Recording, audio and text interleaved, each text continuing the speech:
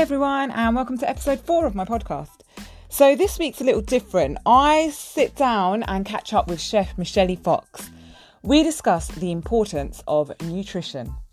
Michelle talks about her journey with food, about how she was a chef in restaurants and then she moved over to the regenerative farming circle of life. And she's got some great tips for growing your own vegetables, seasonal nutrition and regenerative farming. Hope you enjoy the episode, guys. Bye. Hey, how's it going, Jess? Thank you. Thank you for agreeing to come on. I thought it would be really good to have you on and discuss basically who you are, what it is you do, and I think that what you do and what you stand for would be really helpful for the people that follow my page and the people that are sort of into their fitness but might not necessarily understand the nutritional side of fitness. So let's start a little bit about who you are and what you do. Yeah, so I'm originally from Brazil, and I've been in the United States for 19 years now. I am a chef and also a farmer. So I'm able to see the food source of everything from beginning to end and, its value chain and understand where the problem lies and try to go out in the world and try to change it. That's really cool to know that you're from Brazil, firstly. That's one of my go-to places when we're allowed to after COVID. Me too. How did you get into sort of what you do at the moment then? When did it start? Yeah, I've been cooking my whole life. My grandmother taught me how to cook, I think when I was about 8 years old. That was, part of the training to become a perfect wife. Yeah, which I kind of rebelled against it, became a skateboarder and a chef instead. I'm one of the first girls. And so, cool. Yeah. And so, I've met a fellow skateboarder. I was consulting for the World Cup of Skateboarding and ended up moving to California, made a baby, his name is Julian, and he's now 18 years old. So he's not a baby anymore. And so I did a lot of skateboarding events. I had my own skateboarding event company in Rio de Janeiro before I came, which I started when I was 19 years old, doing skateboarding events in the 10 towns of Brazil. And it's a crazy story, maybe for another podcast. But and then I fell in love with a fellow skateboarder, moved to California, then ended up moving to Hawaii, cooking there, got divorced, moved to San Francisco, and kind of climbed the ropes up there, helped open a couple of restaurants, and kind of climb up to the top in the kitchen. And one day realized that I really wasn't into the way the food industry was going, the hamster wheel, cooking with lots of butter and kind of making people not feel so great after they ate. And so I decided to move to Humboldt, which is Northern California, then met my new husband. And then we decided to move back to Washington, or for him back to Washington State, where we have 90 acres to take care of my father-in-law. And so here I am. And so when I got back here, I started kind of working on who I wanted to be and how I wanted to help, the world. And then COVID hit, and I understood, the food system broke, and I understood my place in the world, which is, as a chef and a regenerative farmer, I want to spread the seed of, seasonal cooking, cooking with the seasons, respecting the farmer and understanding the farmer, and understanding that, our farmers are dying because they're getting old, and their children don't want to be a farmer because it's a really hard life that doesn't pay out very well. And so I also understood, that women have been farmers from the very beginning, but they're never, nobody talks about a woman farmer. They always talk about, Bob the farmer or whatever. So I wanted to highlight women as much as I could. So I became a certified Korean natural farming KNF practice teacher, which literally is kind of harnessing the power of, the way nature kind of reproduce itself and kind of reproducing it ourselves without, the need of pesticides, herbicides, plastic bottles full of food for the plants. I kind of make my own with brown sugar and other ingredients. So here I am today. Wow, that sounds like a really interesting journey that you've been on, and for you to be able to sort of be in sort of the restaurant industry and realize for yourself that you don't necessarily agree with, like you said, the hamster wheel, and then moving away from that and understanding the importance of sort of regenerative farming and understanding how difficult it is for farmers, and for you to be able to go through that yourself and actually come out of it and become a teacher for that. That's actually a really inspiring story. From my culture, I'm Punjabi, and a lot of my culture is based around sort of back home in India, based around sort of farming and everything. And at the moment, there's a lot of, I don't know if you've heard, but there's a lot of farmers protests and stuff going on in India as well. So this is quite close to my heart, and it's really nice to know that it's not just sort of in certain countries for there to be regenerative farming happening in the States. It's not necessarily spoken about enough. Would you agree with that? 100%. Also, what's not spoken enough about, when people start talking permaculture and regenerative farming, they always say like, oh yeah, like we need to teach the farmers. Let me put something straight here for the listener. Every small to medium farmer already practice regenerative farming. We don't have the money to buy giant combines, to buy airplanes. They're going to drop pesticides from the air. So all we can do is to, practice regenerative farming, which means to make sure that the soil is alive. When the soil is dead, that's when the bugs take over. That's where, quantity and quality goes away. And that's when you start putting, Roundup and all that kind of stuff in it. It's because you're not paying attention on the soil in nature. Yeah. So one thing that would be good actually, Michelle, for my listeners, so people might not necessarily understand what the idea of regenerative farming is.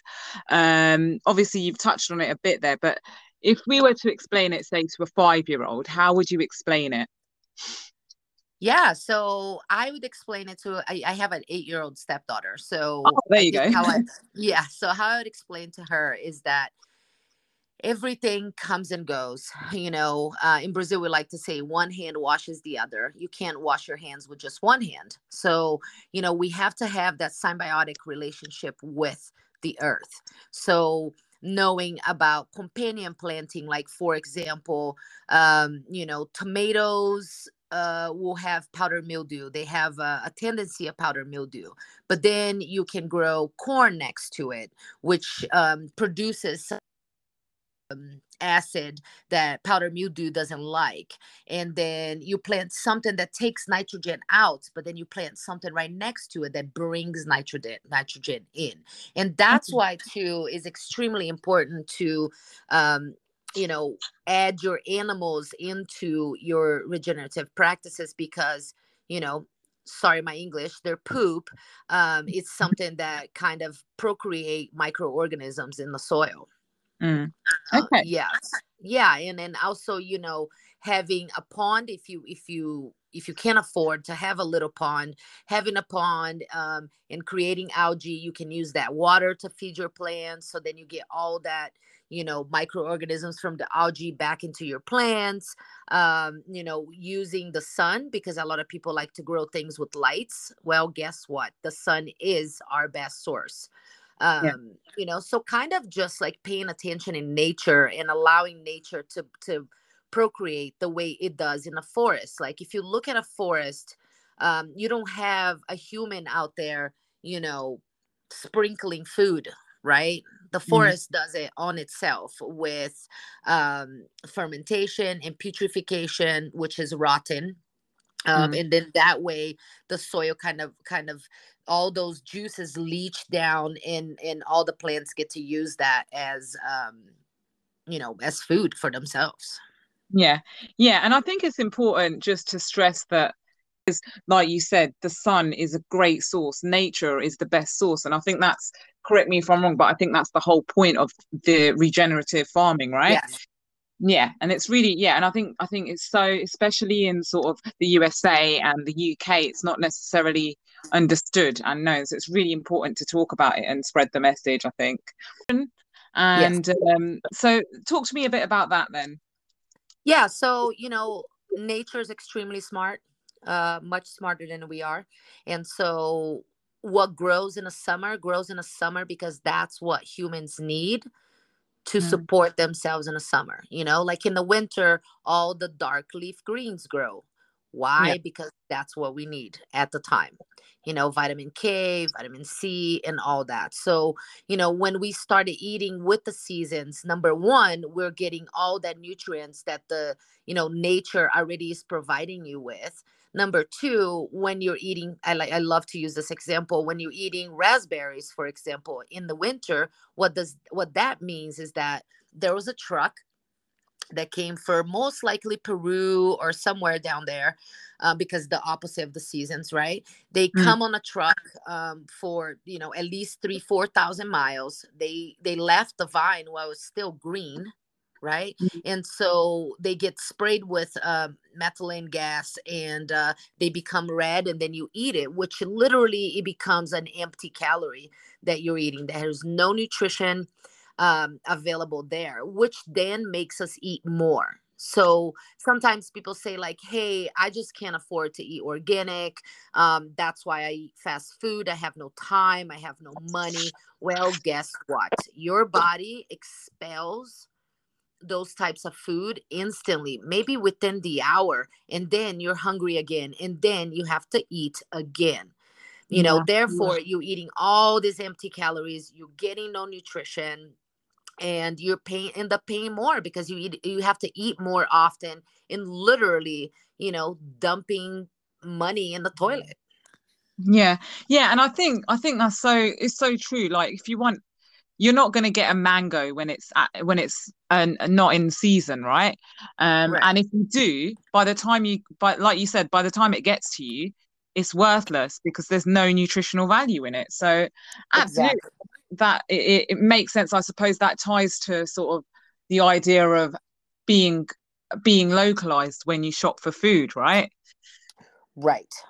Yeah, that's really important. And I like to give a little tip, at least for American listeners. I'm not sure if that happens in the UK also, but when you go to the grocery store, and each fruit and vegetable have that little annoying sticker on it, on each. And by law here in America, it has to say where it comes from. So if it says USA, you're pretty covered. If it says Peru, Chile, Brazil, China or whatever, try to start imagining how far that produce took to travel to get to your mouth. Yeah, it's true. And we have the same, by the way. We have the same labels in the UK as well. Perfect. Yeah. And because of the carbon and all that, but also horrible for ourselves because we're spending that hard-earned money on a banana that literally is empty of nutrition and vitamins. And I think and I think a lot of people don't necessarily understand that by the time you're eating this banana or whatever it is you're eating, there's nothing in it. There's no nutritional value in it. And I don't think a lot of people understand that because it's never spoken about, is it?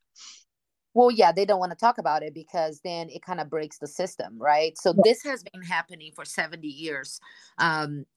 Since industrialization started and the refrigerated truck was created, so what they're saying is, we don't call it the market anymore. We call it a supermarket, right? So the supermarket is where everything comes from all over the world. You can have a raspberry or a banana or, a tomato 365 days a year, no matter where it's coming from. But is it necessarily doing any good for you? Probably not. Exactly. Yeah. That's interesting actually. Because yeah, I didn't necessarily understand that point either, actually, Michelle, that by the time it gets to you, it's kind of empty calories. So it's really good. It's really interesting to talk about that. What would you say then to someone that's sort of new to understanding food and nutrition? What tips would you give them? I would say, connect with your farmer. There's Yeah. always a farmer next to you, even if you live in New York or London. How close is the closest farmer? And we have Facebook, we have Instagram, we have Google. I mean, these days information is at the tip of your fingers. Just find out where your farmer is and figure it out. Do they have an Instagram, a Facebook, and start following them? If not, go visit the farm. You can also just type on the good old Google, what's in season today in Mm, my area, and try to eat with those, with that in mind. Another thing that's really important there, to talk about, is preservation, food preservation. mm, So, for example, and it's really not that difficult. For example, you love salsa and you love tomato sauce, right? There's a time of the year, most likely the summer, where you can go to a farmer's market, and tomatoes are cheap. They just got out of the vine, they are delicious. Cook big batches of salsa and tomato sauce, mm. and then search online how to do canning, which is very easy. You use a mason jar, and you literally are boiling to make pressure. And once that pressure happens, you can save that on your cupboard. You don't need the refrigeration, and it will last years after that. So when the winter comes along, at my house, that's what we do. When the winter comes along, I just open my pantry that's under my stairs, and be like, today we're going to make some pasta sauce. Okay, let's get a jar of pasta sauce that was made from fresh tomatoes when it was in season. So preservation is extremely important if we want to eat with the seasons. Yeah, 100% I agree with that because you can, like you said, then you can bulk make sort of the sauces or whatever and can them, and then they'll last for so many years and so many years. We practice that at home actually. And yeah, and then you're kind of set, aren't you? Yeah, Until yeah. whatever it is back in season. So yeah, that's a really really Yeah, good like chat. exactly. Like imagine corn, for example. I was actually talking about that yesterday with my husband. Imagine corn. You have all that beautiful corn that's just coming out, crisp, delicious. Throw like 10, 15 corns on the barbecue, Mm, right? I would soak it in water first. That's a really good trick about corn in a barbecue, because then it steam itself. Soak in water, throw it in the barbecue, cook it, and then you cut off all the kernels off, and then put it in a bag and freeze it. yeah, Now, the difference between that corn and a can of corn, I mean, don't get me started. It's like 1 to 100. yeah. I have a dehydrator here, that's actually 40 years old, and my mother-in-law got it already used back then, and it runs for 3 months straight. I dehydrate peaches straight from the tree, cherries, tomatoes, herbs, and all that you can think of. That thing goes for about 3 or 4 months nonstop. And then it's right before Christmas, where like the kids are like, "Oh, I wish we had some peaches." I'm like, "Hold on, I'll be right back." And then I bring a big old mason jar of dehydrated peaches, and they love it. So they're Yeah. eating all that goodness that happened once it just came out of the tree. They're being able to eat that in the winter also.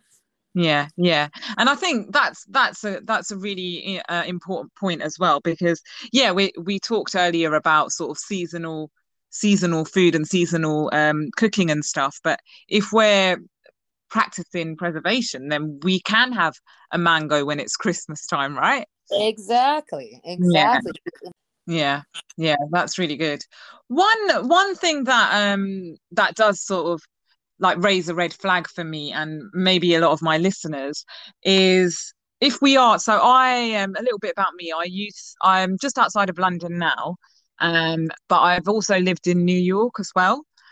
So one of the things that you mentioned earlier is maybe if you're in a city like London or New York, then you could Google where your nearest farm is or connect with farmers on Facebook or something.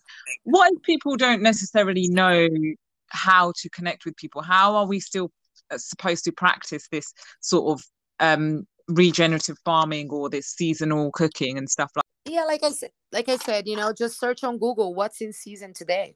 Mm, know, mm, what is in season in the summer in my side of the world, and try and get that list. And when you go to the grocery store, you're like, okay, like right now asparagus and tomatoes are coming in, and what is in season, and let me eat.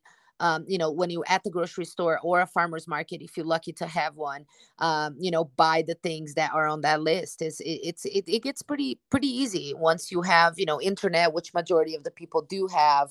For somebody, I love this trick. So if you are in a city and you don't have a garden, when you buy, let's say, celery, lettuce, anything really, what I like to do, and I do this a lot in the winter here because obviously we have 90 acres and plenty of space to grow things. You put a shallow pan, mhm. most likely glass is best. You fill up with a little bit of water. And then after, let's say, the celery, at the very end of the celery, you cut the back of it just like, a third of an inch, just a little bit off. And then you put that on the water. And what happens is all the little the greens are going to start growing out of it. And you can cut that off and use that in a salad. Oh, interesting.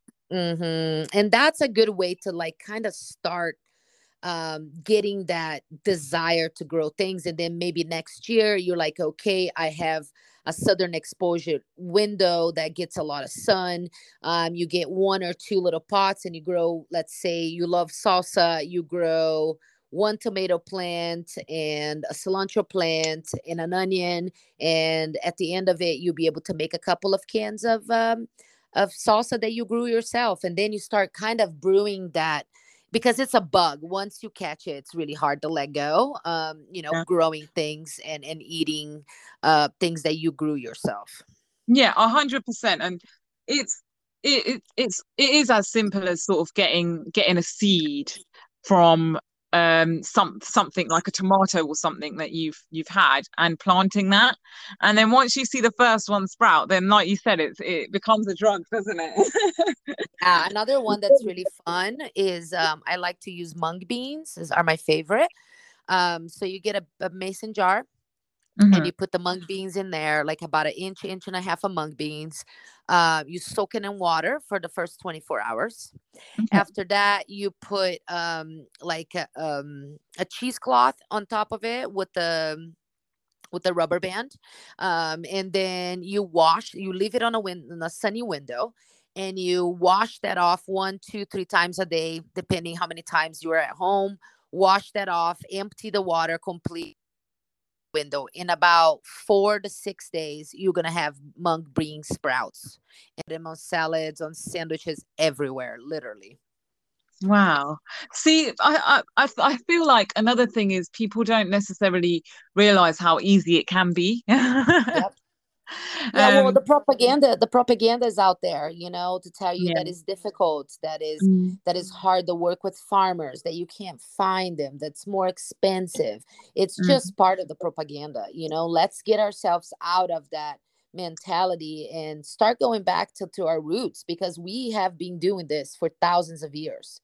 yeah. Before there's a refrigerated truck, before there was a supermarket, we've been eating for a long time, since we Yeah. ever existed.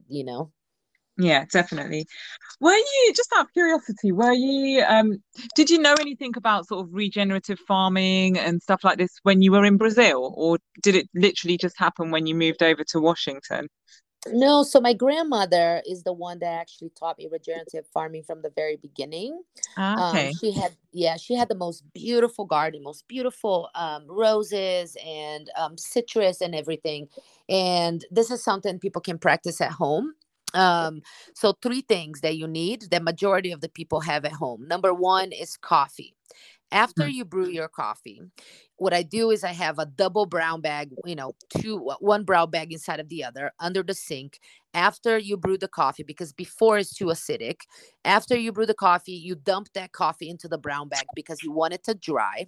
And once it's all dry and nice and dry, I put that on a mason jar and I sprinkle that on my plants about once every 3 weeks. And that is a pure nitrogen bomb. Okay. Is what plants need to grow. Now, the second one is eggshells. So that one is really important. What I do is, I have my own chickens, but you crack an egg and you put that eggshell back into the container. And by the time you finish that container, all those eggshells are going to be dry. So then I started putting them into a Ziploc bag. Once I have enough, I throw it in a blender and blend it to a fine powder. And I sprinkle that into my plants. What that is pure calcium. Okay, yeah. And then the third one is phosphorus, which they need a lot for when they're reproducing, which is making fruit or making flour. I do banana peels. Every time my kids eat a banana, I grab the banana peels, roughly chop it, throw it in a jar. Once you have about an inch of banana peel, you do an inch of brown sugar. Once you have about an inch of banana peel, then you do an inch of brown sugar and you layer that over each other. Banana peel, brown sugar, banana peel, brown sugar.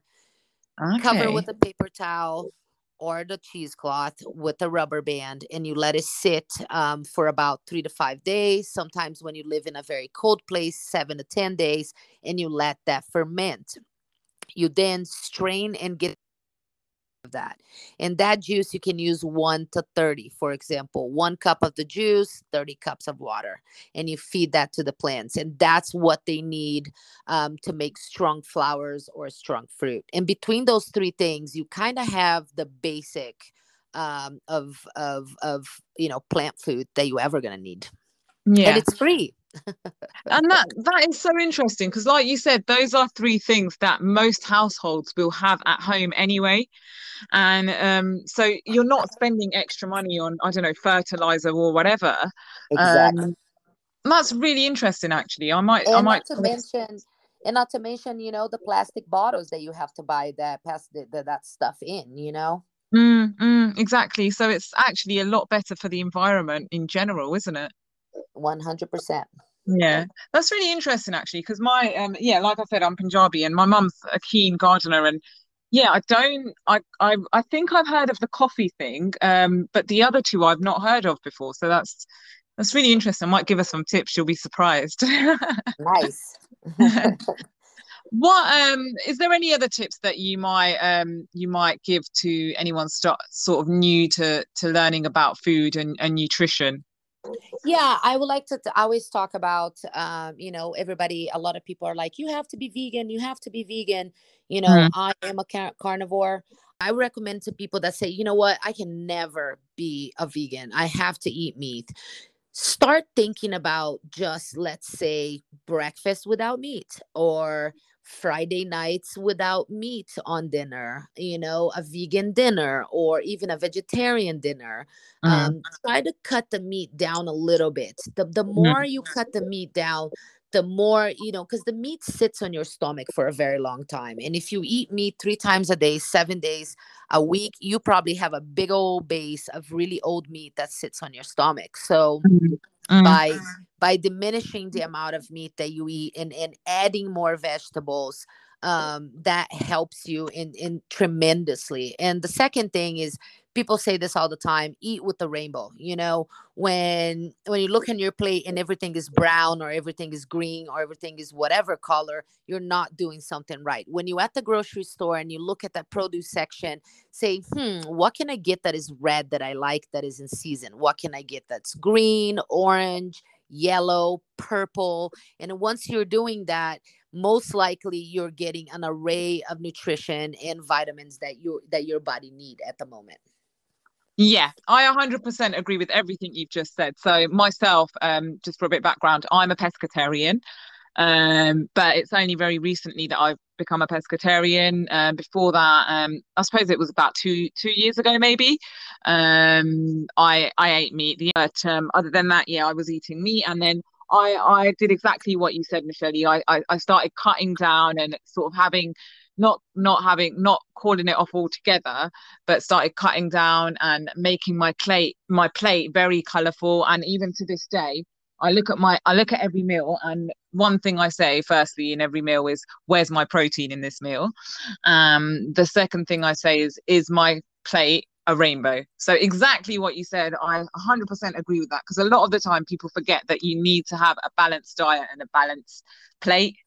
So yeah, I 100% agree with that, and I think that's a really good tip for anyone sort of new to the journey of trying to eat better. So thank you for that.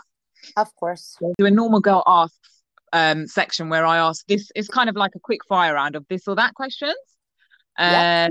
Now Let's for do it. you, I've done food related questions, of course. So are No you worries. ready?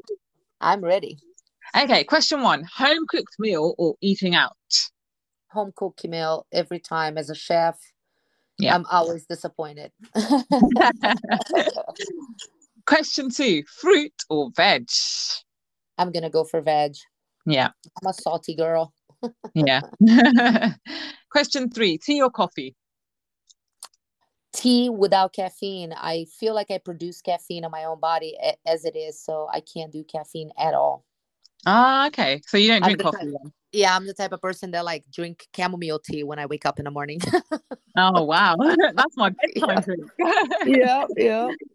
Question four: I think I already know this from question two, but sweet or savory? Savory all the way. Yeah, yeah. And question five, I think this might be a difficult one for you. This isn't food related. Brazil or USA? Brazil for the people, USA for everything else. Yeah. Okay. Yeah. Interesting. Hmm. When was the last time you were home? You were back in Brazil then? 2019, just before the Wow. COVID. It's Yeah. crazy, isn't it? Ugh, don't tell me. Family just got the vaccine there because they're obviously behind, and so we can't wait to see each other. Yeah.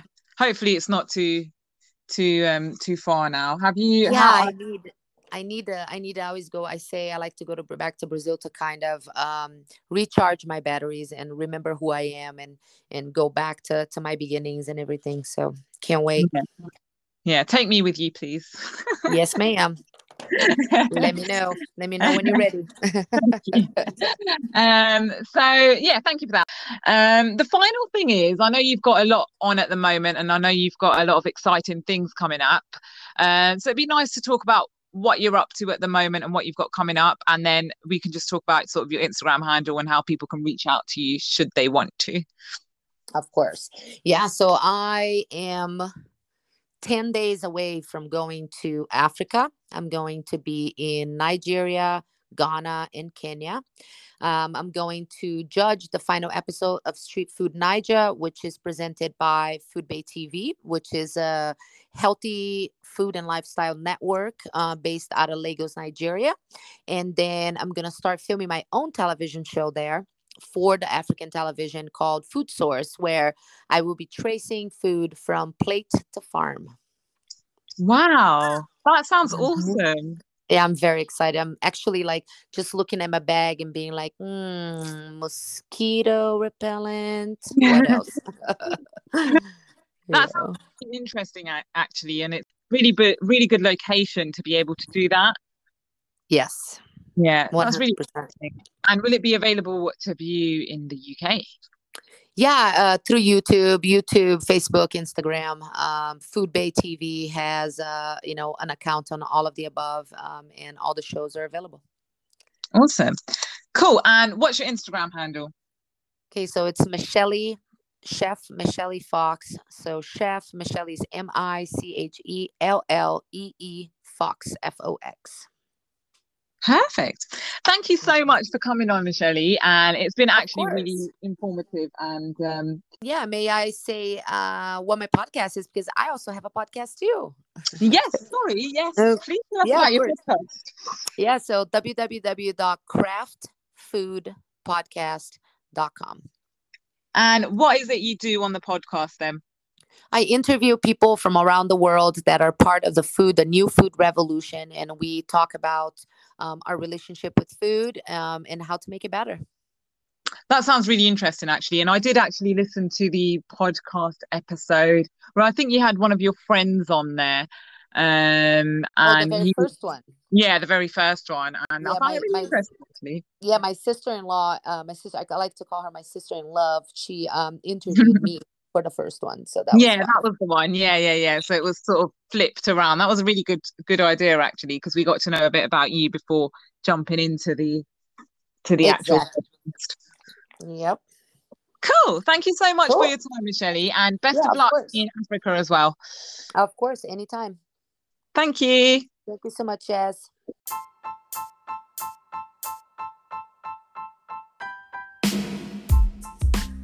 Hope you enjoyed that, everyone. And hopefully Michelle has helped shed the light on how easy self-sourcing for nutritional food can be.